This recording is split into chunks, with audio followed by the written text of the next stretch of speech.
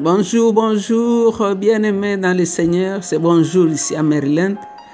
C'est bon après-midi en Afrique quelque part. C'est bonne nuit en Australie. Mais c'est un bon jour. C'est un bon jour, c'est le jour qui a commencé et nous bénissons le Seigneur. Le Père nous a réveillés ce matin. Ce n'est pas par notre propre force, effort ou savoir-faire, mais c'est Dieu qui a renouvelé son souffle de vie. Dieu nous a donné encore la vie. Il nous garde encore de ses côtés de la vie aujourd'hui parce qu'il n'a pas encore fini avec toi, il n'a pas fini avec moi. Et ce matin, c'est lui qui a soufflé encore dans nos narines pour que nous puissions respirer gratuitement et que toute sa gloire, la gloire lui revienne. Il veut que nous atteignions la stature parfaite de Christ, que nous soyons revêtus de Christ, que nous soyons édifiés, enracinés en Christ, que nous ayons la pensée de Christ. Donc c'est Maman Jeanne avec l'équipe de Maman d'adoration. Nous continuons la méditation avec Dr Luc. Nous sommes dans son chapitre 22 et que nous allons commencer aujourd'hui. Nous lirons 6 versets aujourd'hui. Je vais lire la parole de Dieu dans la version le français courant. Et je vous encourage de lire les Louis II et d'autres versions qui sont très riches aussi. Alors la parole de Dieu nous dit ceci, le titre c'est « Les chefs complotent contre Jésus ». Vous pouvez lire l'histoire dans Marc, Matthieu 26, 1 à 5, Marc 14, 1 à 2, Jean 11, 45 à 53. La fête des pains sans levain, appelée la Pâque, approchait. Les chefs des prêtres et le maître de la loi cherchaient un moyen de mettre à mort Jésus. Mais ils avaient peur du peuple. Alors Satan entra dans Judas, appelé Iscariote, qui était l'un des 12 disciples. Judas alla parler avec les chefs des prêtres et les chefs des gardes du temple de la façon dont il pourrait leur livrer Jésus. Ils en furent très contents et promirent de lui donner de l'argent. Judas accepta et s'est mis à chercher une occasion favorable pour leur livrer Jésus sans que la foule le sache. Waouh! Il cherchait un temps favorable pour livrer Jésus, pour que Jésus soit tué. Et ça, c'est un des 12. Sur 12 disciples, un. Alors, sur 1 million de soi-disant chrétiens, il y en a combien de Judas? Donc, nous allons voir ensemble aujourd'hui qu'est-ce que l'Esprit du Seigneur veut que toi et moi, nous puissions tirer ici comme leçon. En tout cas, en lisant ça, j'ai eu la chair de poule. C'est une histoire pratiquement qu'on connaît, mais il y a des moments où tu lis, le Saint-Esprit te révèle autre chose. Et tu sens ce que tu lis dans ta propre chair. Parce qu'ici, nous voyons la passion et la mort du Fils de l'homme. Ça va aller du chapitre 22 jusqu'au chapitre 23. Alors, le verset 1 et 2 ici nous parle du complot de tuer Jésus.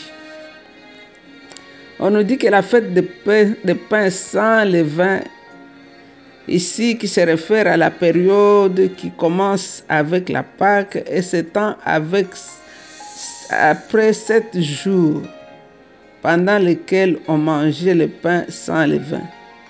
Donc la Pâque était célébrée le 14e jour du mois de Nissan. Et le premier mois, c'était ça, le premier mois de l'année juive. Alors les 7 jours suivants jusqu'au 21 jour étaient reconnus comme la fête de pain sans levain. Mais ici dans le verset 1, ce nom prend toute la fête.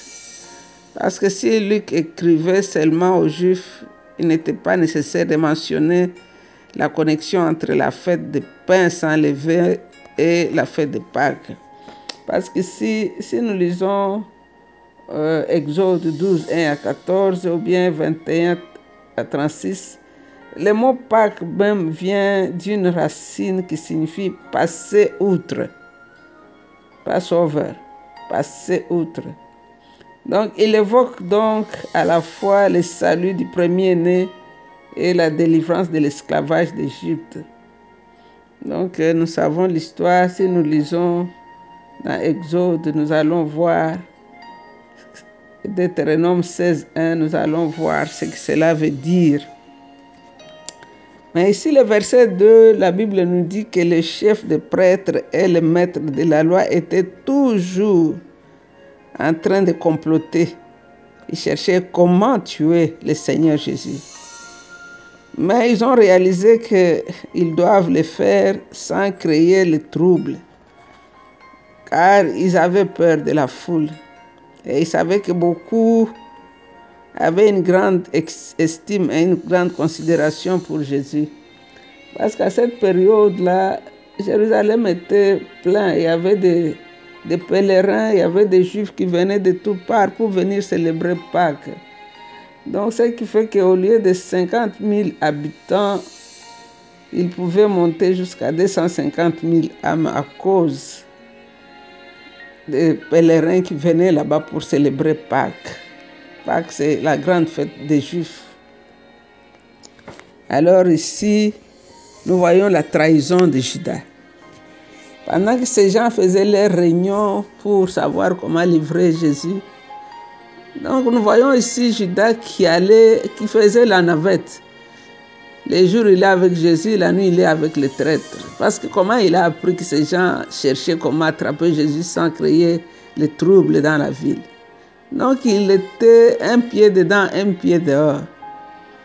Et je crois, il y a un proverbe de chez nous qui dit que quelqu'un qui marche avec les pieds écartés finira par se diviser en deux. Alors nous voyons Judas se déchirer en deux.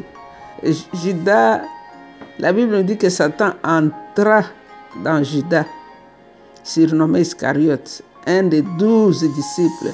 Ce n'était même pas quelqu'un de la foule, c'était un des choisis, un des 12 que Jésus lui-même avait choisi, qui a marché avec Jésus pendant 3 années et demie, qui a écouté les prédications qui étonnaient tout le monde. Je me rappelle de cette femme qui a dit jamais que Dieu bénisse les saints qui t'ont allaité, et de ces démoniaques qui disaient je sais que tu es le saint de Dieu, et de ces envoyés de soldats romains qui ont dit jamais homme n'a parlé comme cet homme. Tout ce que Jésus faisait, Judas a vu ça. Judas était avec les 11 quand ils sont allés prêcher, qu'ils ont vu les miracles au nom de Jésus. Judas était dans la barque quand ils ont traversé le lac qui était secoué par la tempête cette nuit-là que Jésus a stoppé la tempête. Judas était là quand on a multiplié le pain. Quand les aveugles ont vu, Judas était là. Quand la veuve de Naïn a vu son fils ressuscité, quand Lazare était ressuscité, Judas était là. Mais tout ça, ça n'a rien changé dans ce qui était en Judas. Il s'est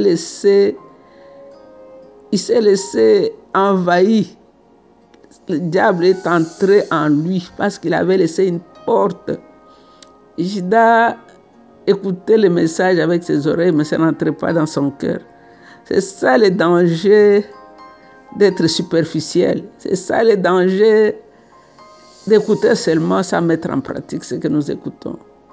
Aujourd'hui, nous avons plein de Judas au milieu de nous qui discutent la parole de Dieu, qui nient la divinité de Jésus-Christ, qui prend que Jésus est juste une marchandise, qu'on vient prier seulement pour avoir les intérêts, qu'on cherche, on est chrétien seulement quand ça va, pour profiter de ce que Jésus peut donner. C'est ce qui s'est passé avec notre Judas ici. Judas a trouvé que c'était une opportunité d'avoir un peu plus d'argent. Il faut vendre maintenant les gros morceaux ici, les grands poissons, c'est Jésus. Alors on nous dit que Satan entra dans Judas, surnommé Iscariote, un des 12. Dans Jean 13, 27, nous voyons cette action est dite qu'elle a pris place quand Jésus lui a donné le pain trempé pendant les repas de Pâques. Mais peut-être Luc ici ne donne pas le moment exact, mais nous dit seulement les faits. Parce que nous voyons ici que Satan est entré et Judas a commencé à chercher un temps favorable. Donc ça a pris du temps. Il était déjà un instrument entre les mains du diable. On ne sait pas combien de temps. Parce que lui maintenant, quand il était avec Jésus, pour lui, c'est chercher un moyen, comment l'attraper et le livrer entre les mains de bourreaux. Je crois que s'il avait le téléphone cell phone à ce temps-là, il allait même les appeler quand ils étaient dans la chambre haute là-bas. Mais comme il connaissait l'itinéraire de Jésus, il connaissait les habitudes de Jésus, il connaissait ce que Jésus faisait. Donc pour lui, c'était un petit problème. Ce qu'il ne savait pas, c'est qu'il travaillait pour le Seigneur. Parfois, le diable travaille pour toi. L'ennemi travaille pour toi. Parfois, l'ennemi travaille pour toi. Pénina a travaillé fort, mais il a travaillé pour Anne. Parce que si elle n'avait pas insulté Anne comme elle insultait là, Anne n'allait pas faire un pas pour entrer dans le sanctuaire et prier Dieu. Donc, il y a des moments où le diable travaille pour nous. C'est ce qu'il a fait ici avec M. Judas. Quand il est entré dans lui, Judas n'avait plus le cœur avec Jésus. Lui cherchait seulement l'opportunité, comment l'attraper et le livrer entre les mains de ce tueur. C'était tout ce qui l'intéressait. Tous les beaux messages que Jésus donnait là, les miracles là, pour lui, c'était comment trouver le moyen de les livrer, de finir avec lui. Donc faisons très attention. Quel est le motif qui nous pousse à prier? Quel est le motif qui nous pousse à être à côté de Jésus? C'est pour le livrer ou bien c'est pour l'adorer? Parce qu'aujourd'hui même, il y a plusieurs moyens de le livrer. Tu peux le livrer par les doutes que tu as dans ton cœur. Quand tu commences à voir des grandes choses que Dieu réalise, tu mets en doute l'œuvre du Saint-Esprit.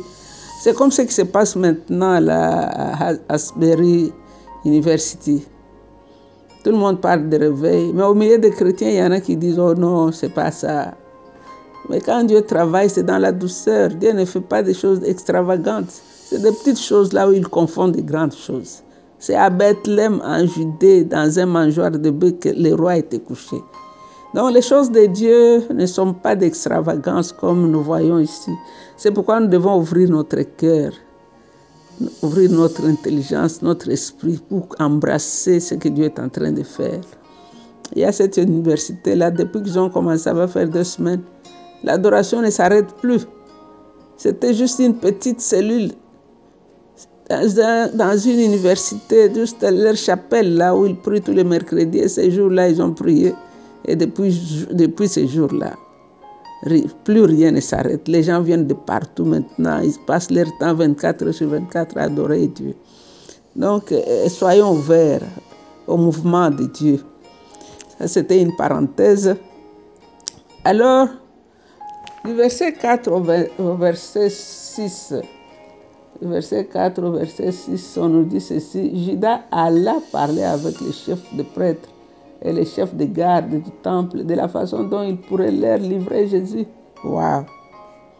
Donc, à n'importe quel prix, si Judas faisait le marché avec les chefs de prêtres et les chefs de garde du temple, il leur a garanti qu'il va leur livrer Jésus. C'est Judas qui leur a garanti que moi, Judas, je vais vous les donner. Et je vais vous les donner en douceur, sans causer les troubles. Et il avait établi un plan. Et le plan était accepté. Et on lui a promis de lui payer 30 pièces d'argent. Et Judas a accepté. Donc n'importe quel prix. Judas a accepté et il allait préparer son chemin pour leur livrer Jésus sans que la foule sache.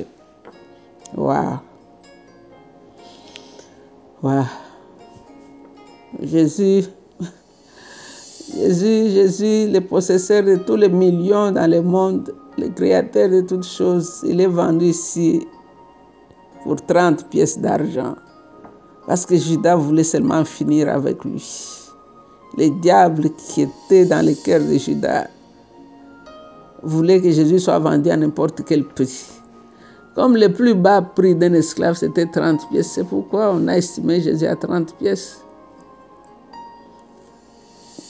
Le roi des rois, le Fils de Dieu vivant. le souverain de tous les rois de la terre. Il a été vendu à 30 pièces d'argent par son ami. C'est lui qui était à côté de lui tous les jours, qui a mangé avec lui. Lui-même a dit, c'est lui qui trempe le pain ensemble avec moi.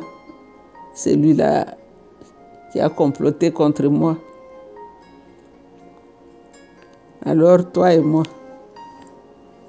nous parlons de Jésus, nous prêchons Jésus, nous chantons le nom de Jésus. Est-ce qu'il est dans notre cœur comme Seigneur et Sauveur? Ou bien il est juste une marchandise, juste un moyen d'être béni? Parce que souvent, ce qui se passe, c'est quand on vient dans cette église et qu'on n'a pas trouvé ce qu'on veut, on va dans l'autre, parce que là-bas, peut-être, il y a un prophète.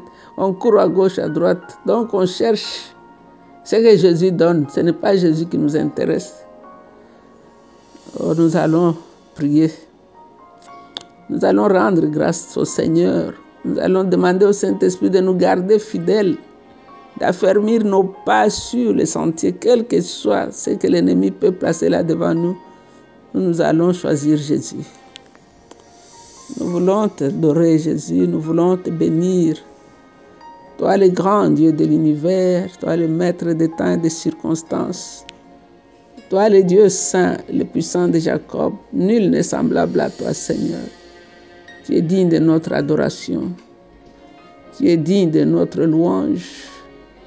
Toi, le parfum de grande valeur. Toi, notre acceptance au trône du Dieu vivant. Toi, la pierre angulaire que les bâtisseurs avaient jetée et qui est devenue la principale de l'angle.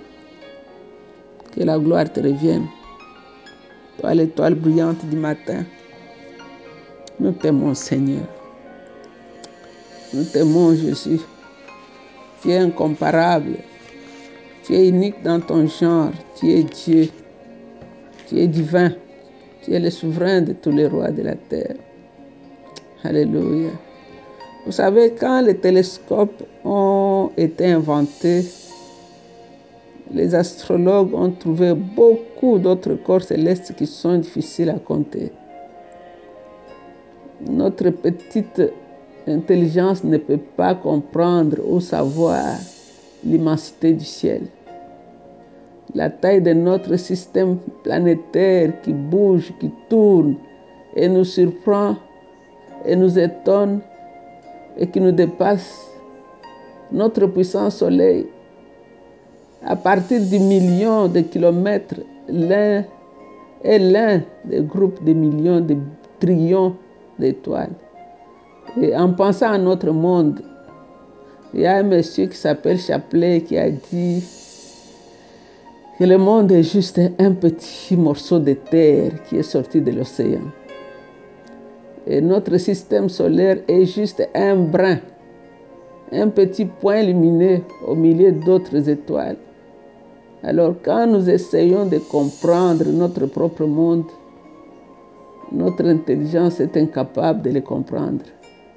Mais quand nous voulons penser à l'univers, nos pensées sont stupéfaites ou étonnées. Nous ne pouvons pas comprendre.